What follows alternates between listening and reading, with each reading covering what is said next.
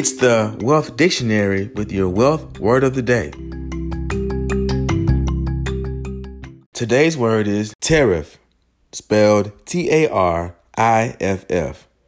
Tariff is a noun. A tariff is a tax on imports or exports between sovereign states. It is a form of regulation on foreign trade and a policy that taxes foreign products to encourage or safeguard domestic industry.